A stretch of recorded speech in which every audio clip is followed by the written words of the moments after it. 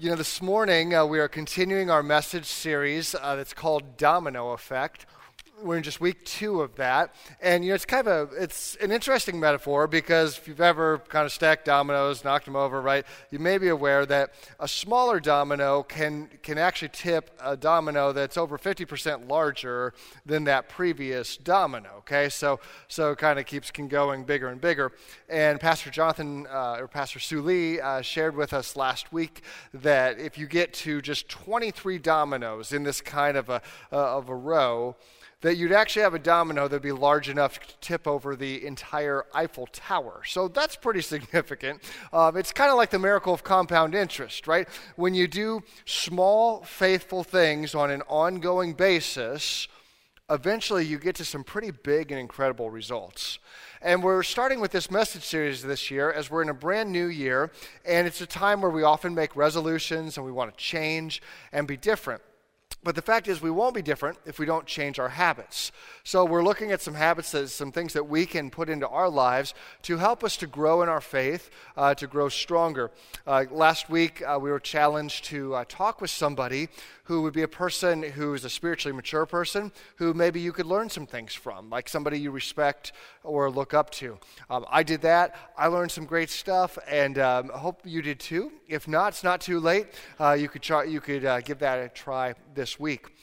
So here in our second week, we're going to tip a really big domino. I know it's really early, but this is kind of where Paul takes us in the book of Colossians, and we're going to be looking at who is Jesus. Okay, what does Jesus' life mean? We talk about him all the time, but who is he, and how does he relate to creation today? It's interesting because we're going to get these words from Colossians, and they're incredible. I mean, it's just an incredible description of who Jesus is, just big and powerful words.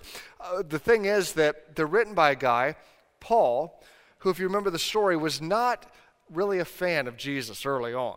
In fact, Paul, his name was Saul back then, Saul was one who was actually persecuting the church. He was going around having Christians killed because he was trying to stomp out Christianity, trying to just put it into it like that. So he had this incredibly powerful experience when he was on the Damascus Road. He was on his way. Suddenly, Jesus decides to show up, right? The resurrected Christ. And so it's like a bright light, knocks him off his donkey. He doesn't know what's going on. He can't see. And Jesus is speaking, and he says, Saul, Saul, why are you persecuting me? And suddenly he realized Jesus is real. He's not some guy who was just crucified, dead, and buried. No, on the third day, he rose from the dead. He ascended into heaven. And now, he was talking to Saul and telling him he needed to change.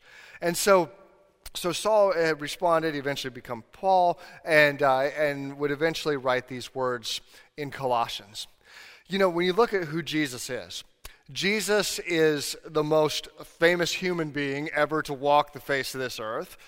There is more books written about him than anybody else, more speeches given, more thoughts given to the person of Jesus Christ than anybody else. But he really had a pretty basic resume starting out when you think of it. I mean, here Jesus, he was born to 2 pretty normal people, albeit in a pretty abnormal way. Mary and Joseph, normal folks. He grew up as a carpenter. He would spend the first 30 years of his life serving in the shop, just normal stuff like most folks do. And his public ministry would only last for 3 years. But yet today, virtually every person on the face of this earth knows the name of Jesus and has an opinion about him in one way or another. He has changed, he has impacted the world so much that our calendar is based on his birthday. Our biggest holidays are based on events in his life. And while he did some pretty amazing things while he was here, the impact has been incredible. So we ask today, why? What is so significant about Jesus? And Paul's going to he's going to help us out with this beginning here in verse 15. And I'm going to highlight just a few things we can get, and they're all just straight out of the passage.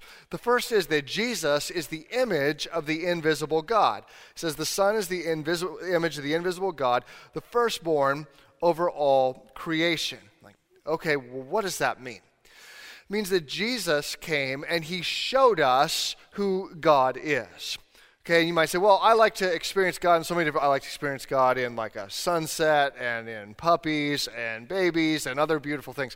That's great. We can see God those ways. We call that general revelation.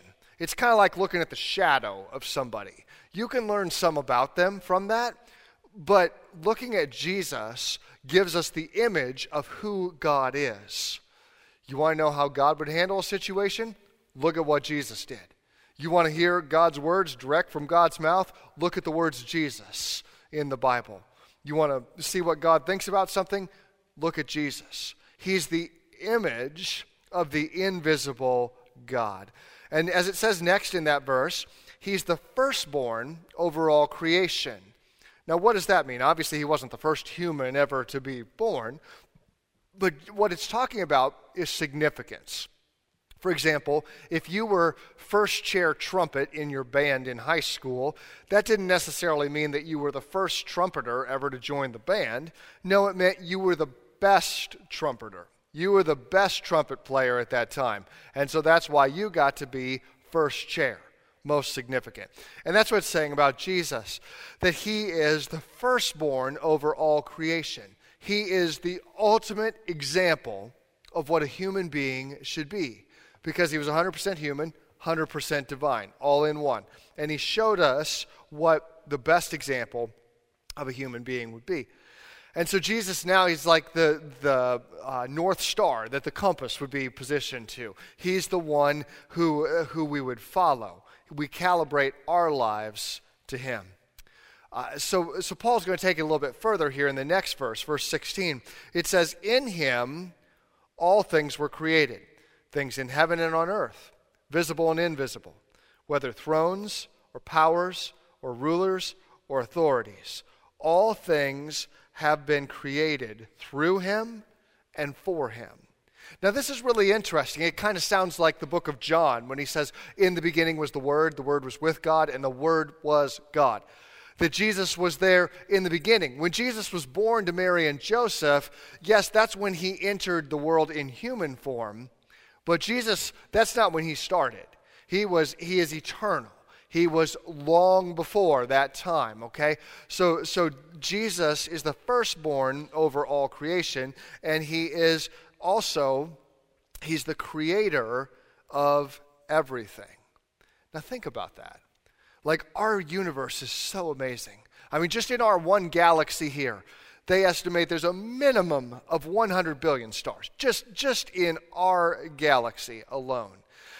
And our galaxy is one of countless other galaxies out there. So we have this big, incredible creation, and it's Jesus.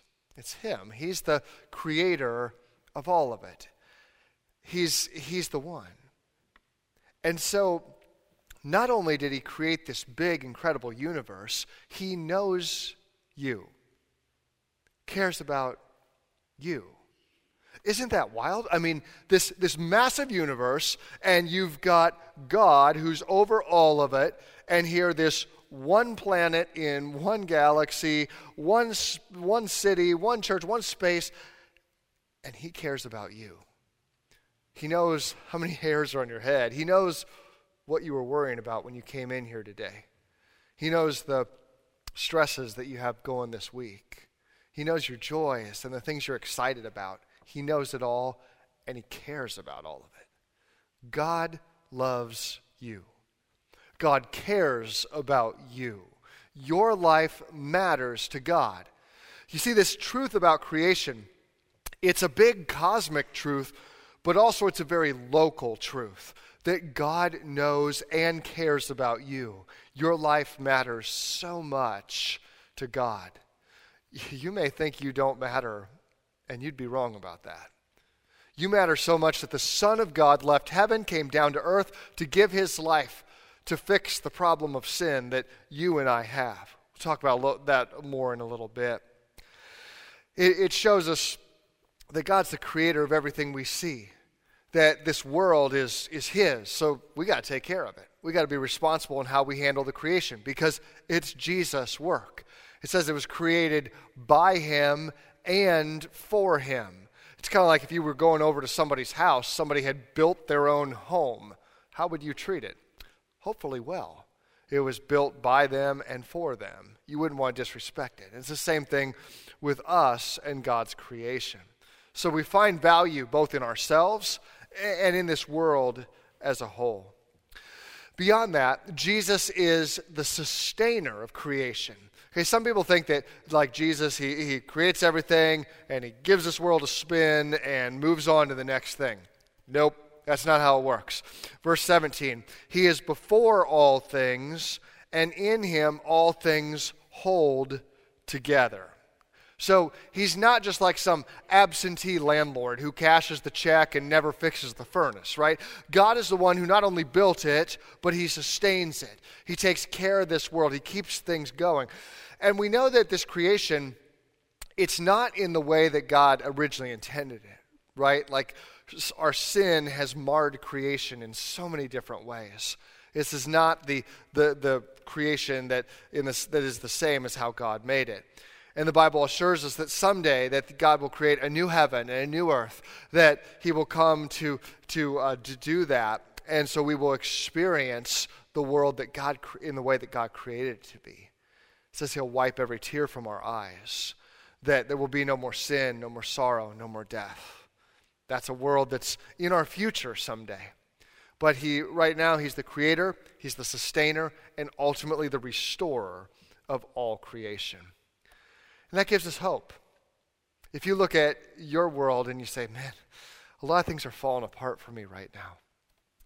What if you put your life in Jesus' hands and say, Jesus, I need you to sustain me. I need you to strengthen me. For you are the creator and you are the sustainer of all things.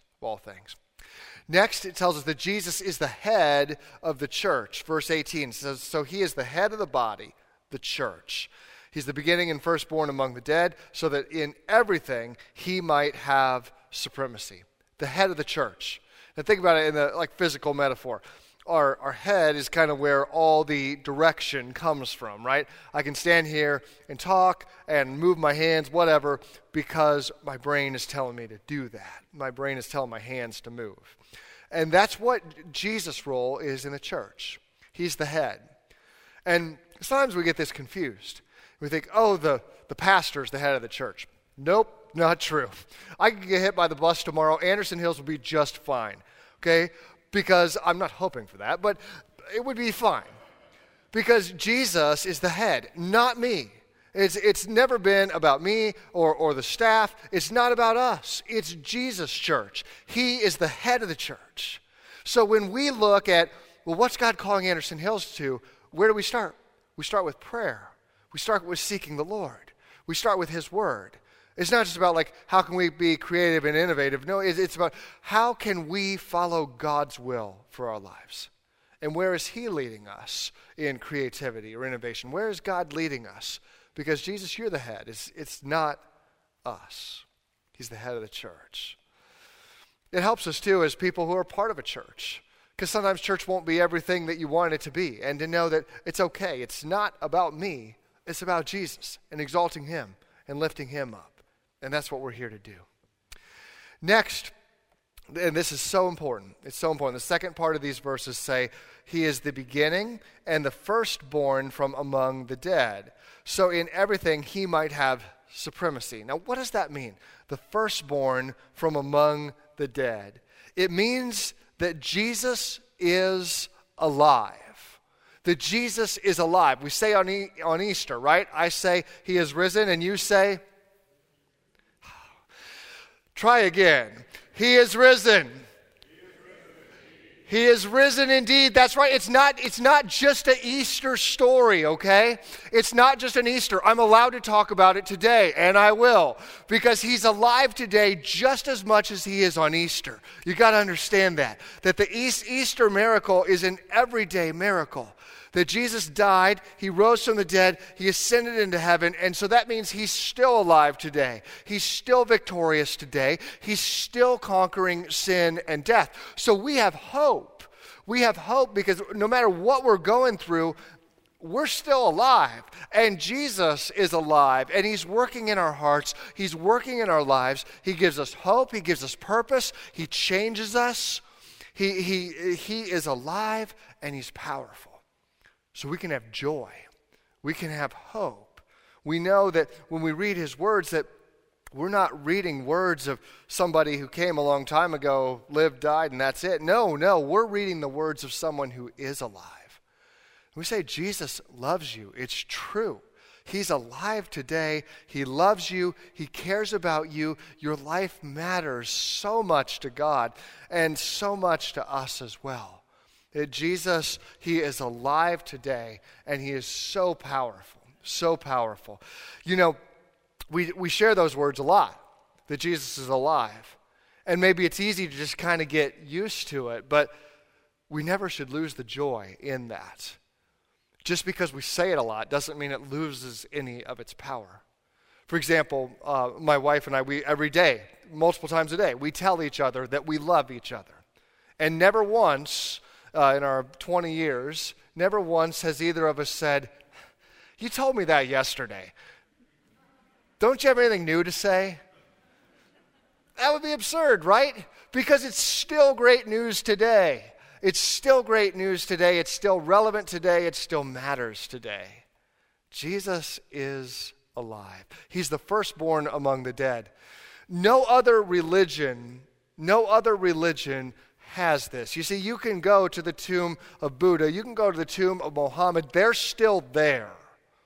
Not Jesus. You go to a tomb in Jerusalem, you're going to find an empty tomb because he is risen.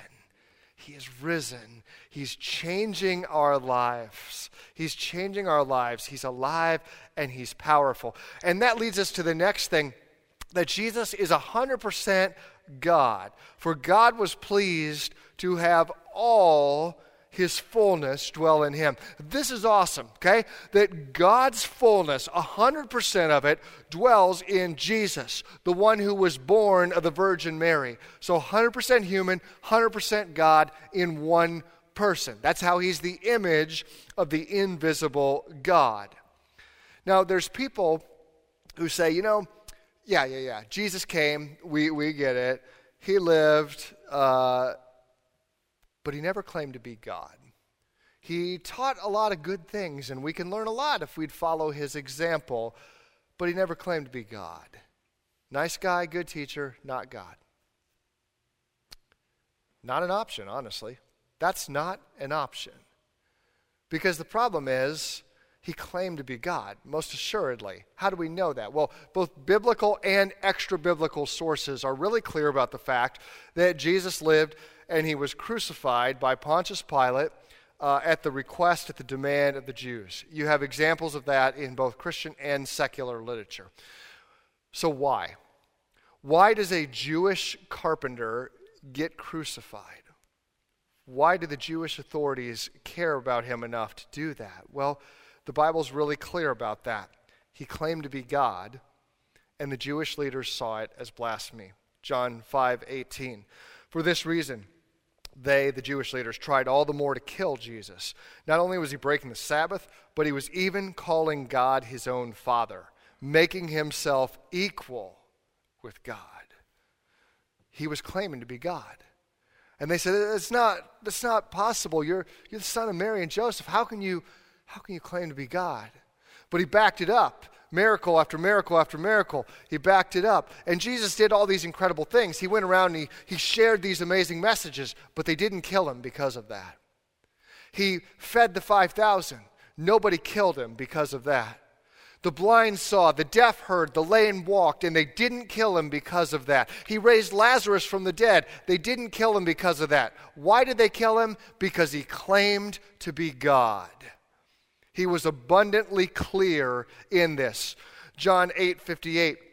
Very, very truly I tell you, Jesus answered, before Abraham was born, I am. Remember that phrase? It goes all the way back to Moses, when Moses is there at the burning bush, and he's talking to God, and God's telling him to go, and Moses is just scared out of his mind, right? And Moses says, well, who am I going to say sent me on this little mission?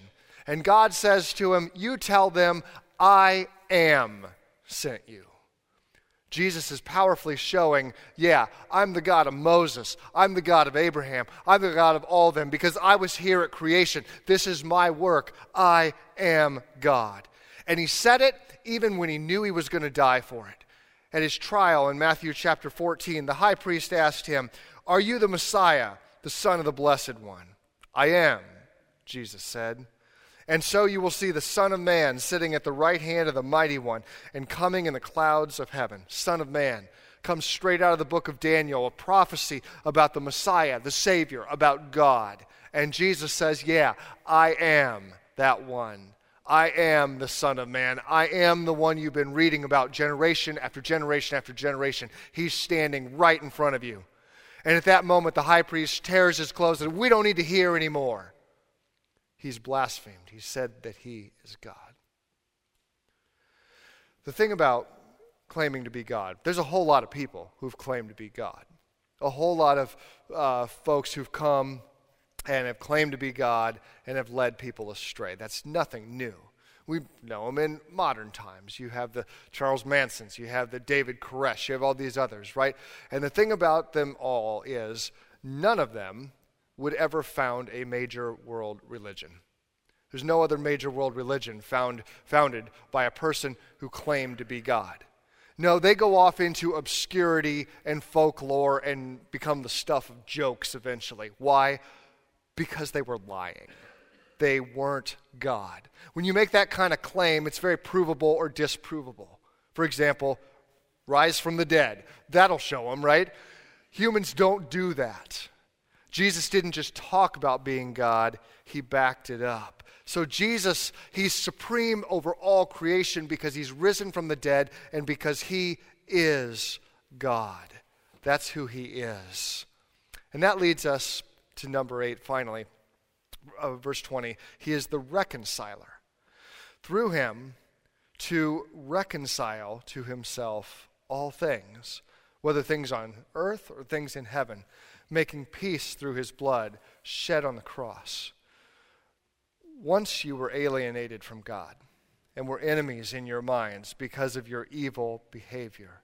But now he has reconciled you by Christ's physical body through death to present you holy in his sight, without blemish and free from accusation. If you continue in your faith, established and firm, and do not move from the hope held out in the gospel. This is the gospel which you heard and that has been proclaimed to every creature under heaven, and of which I, Paul, have become a servant. Jesus is the reconciler.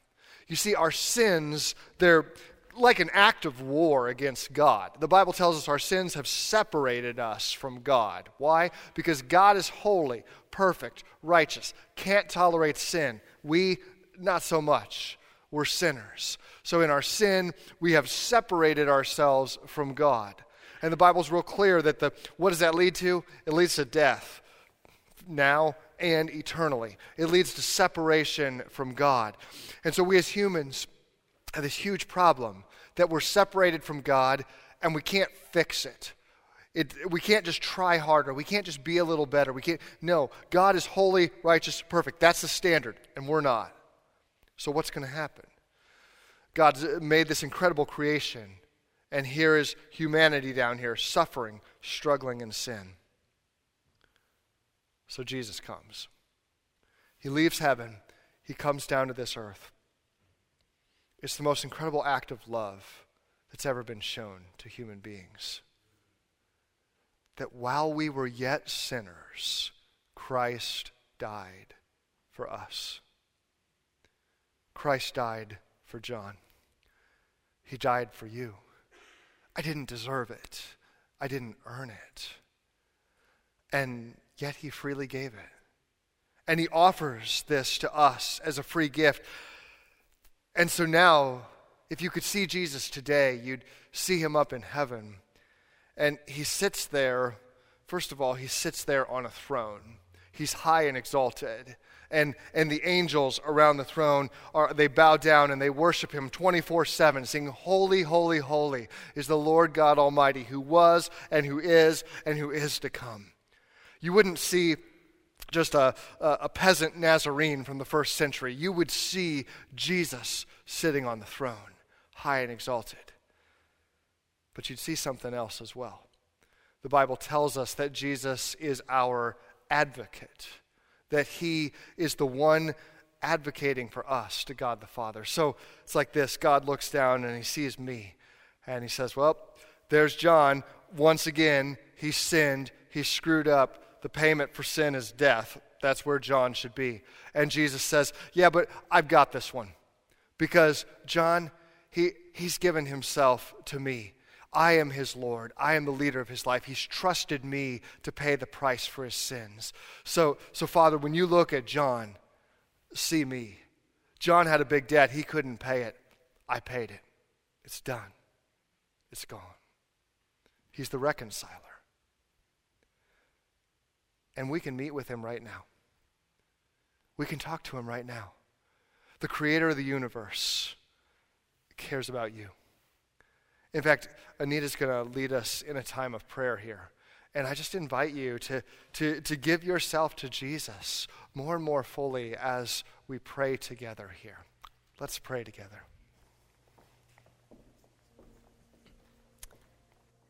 This guided prayer time will be for a few minutes, with me praying out loud and then being silent for around 30 to 40 seconds, allowing you to listen to God and then pray how God leads you to pray.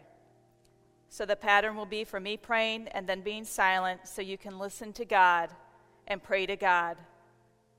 One goal with this exercise is to help us be silent and to listen to God as he speaks to us. Heavenly Father, one of the main goals in this sermon today was for you to reveal the areas of our life that we need to submit to Jesus' authority. Father, sometimes we struggle with submitting to your authority. Let us think about that and allow the Holy Spirit to reveal why we may be struggling to submit to your authority. There can be a lot of reasons for our unwillingness to submit: pride, stubbornness, lack of courage. Whatever it is, reveal it to each one of us, and let us hear from you how we can overcome any obstacles or stumbling blocks. Go to God in prayer.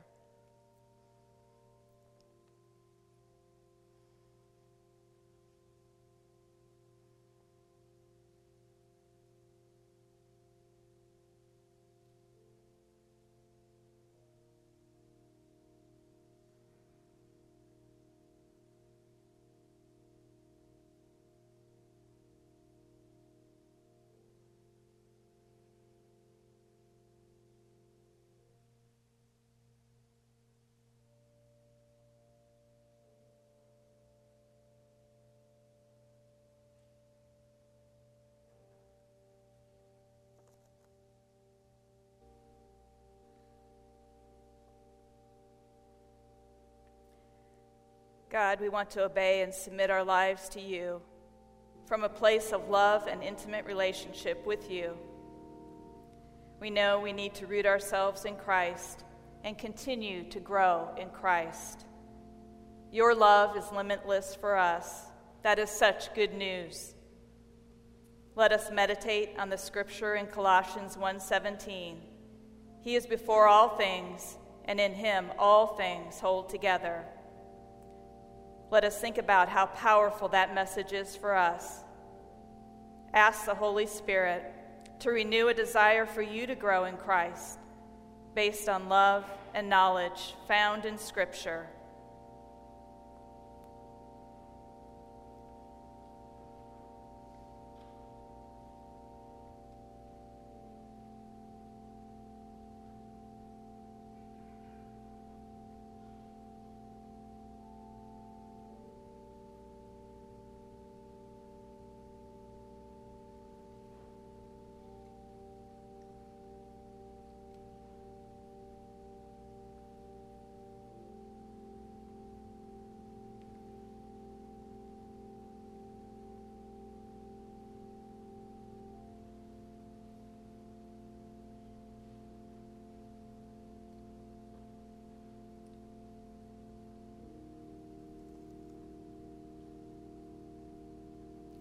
Jesus, you reign supreme over all creation.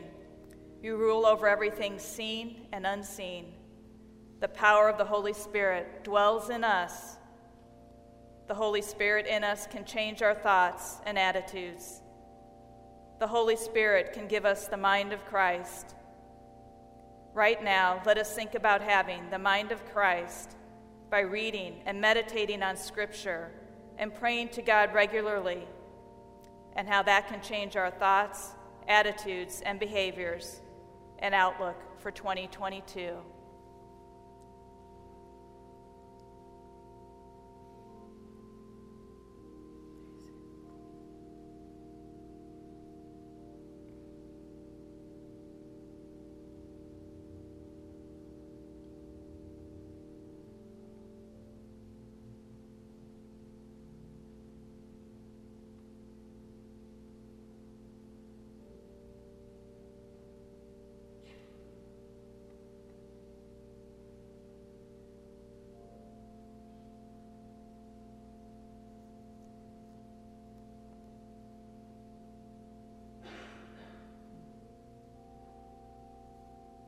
Praise the Lord. It's always good to be silent, listen to God, and hear his word.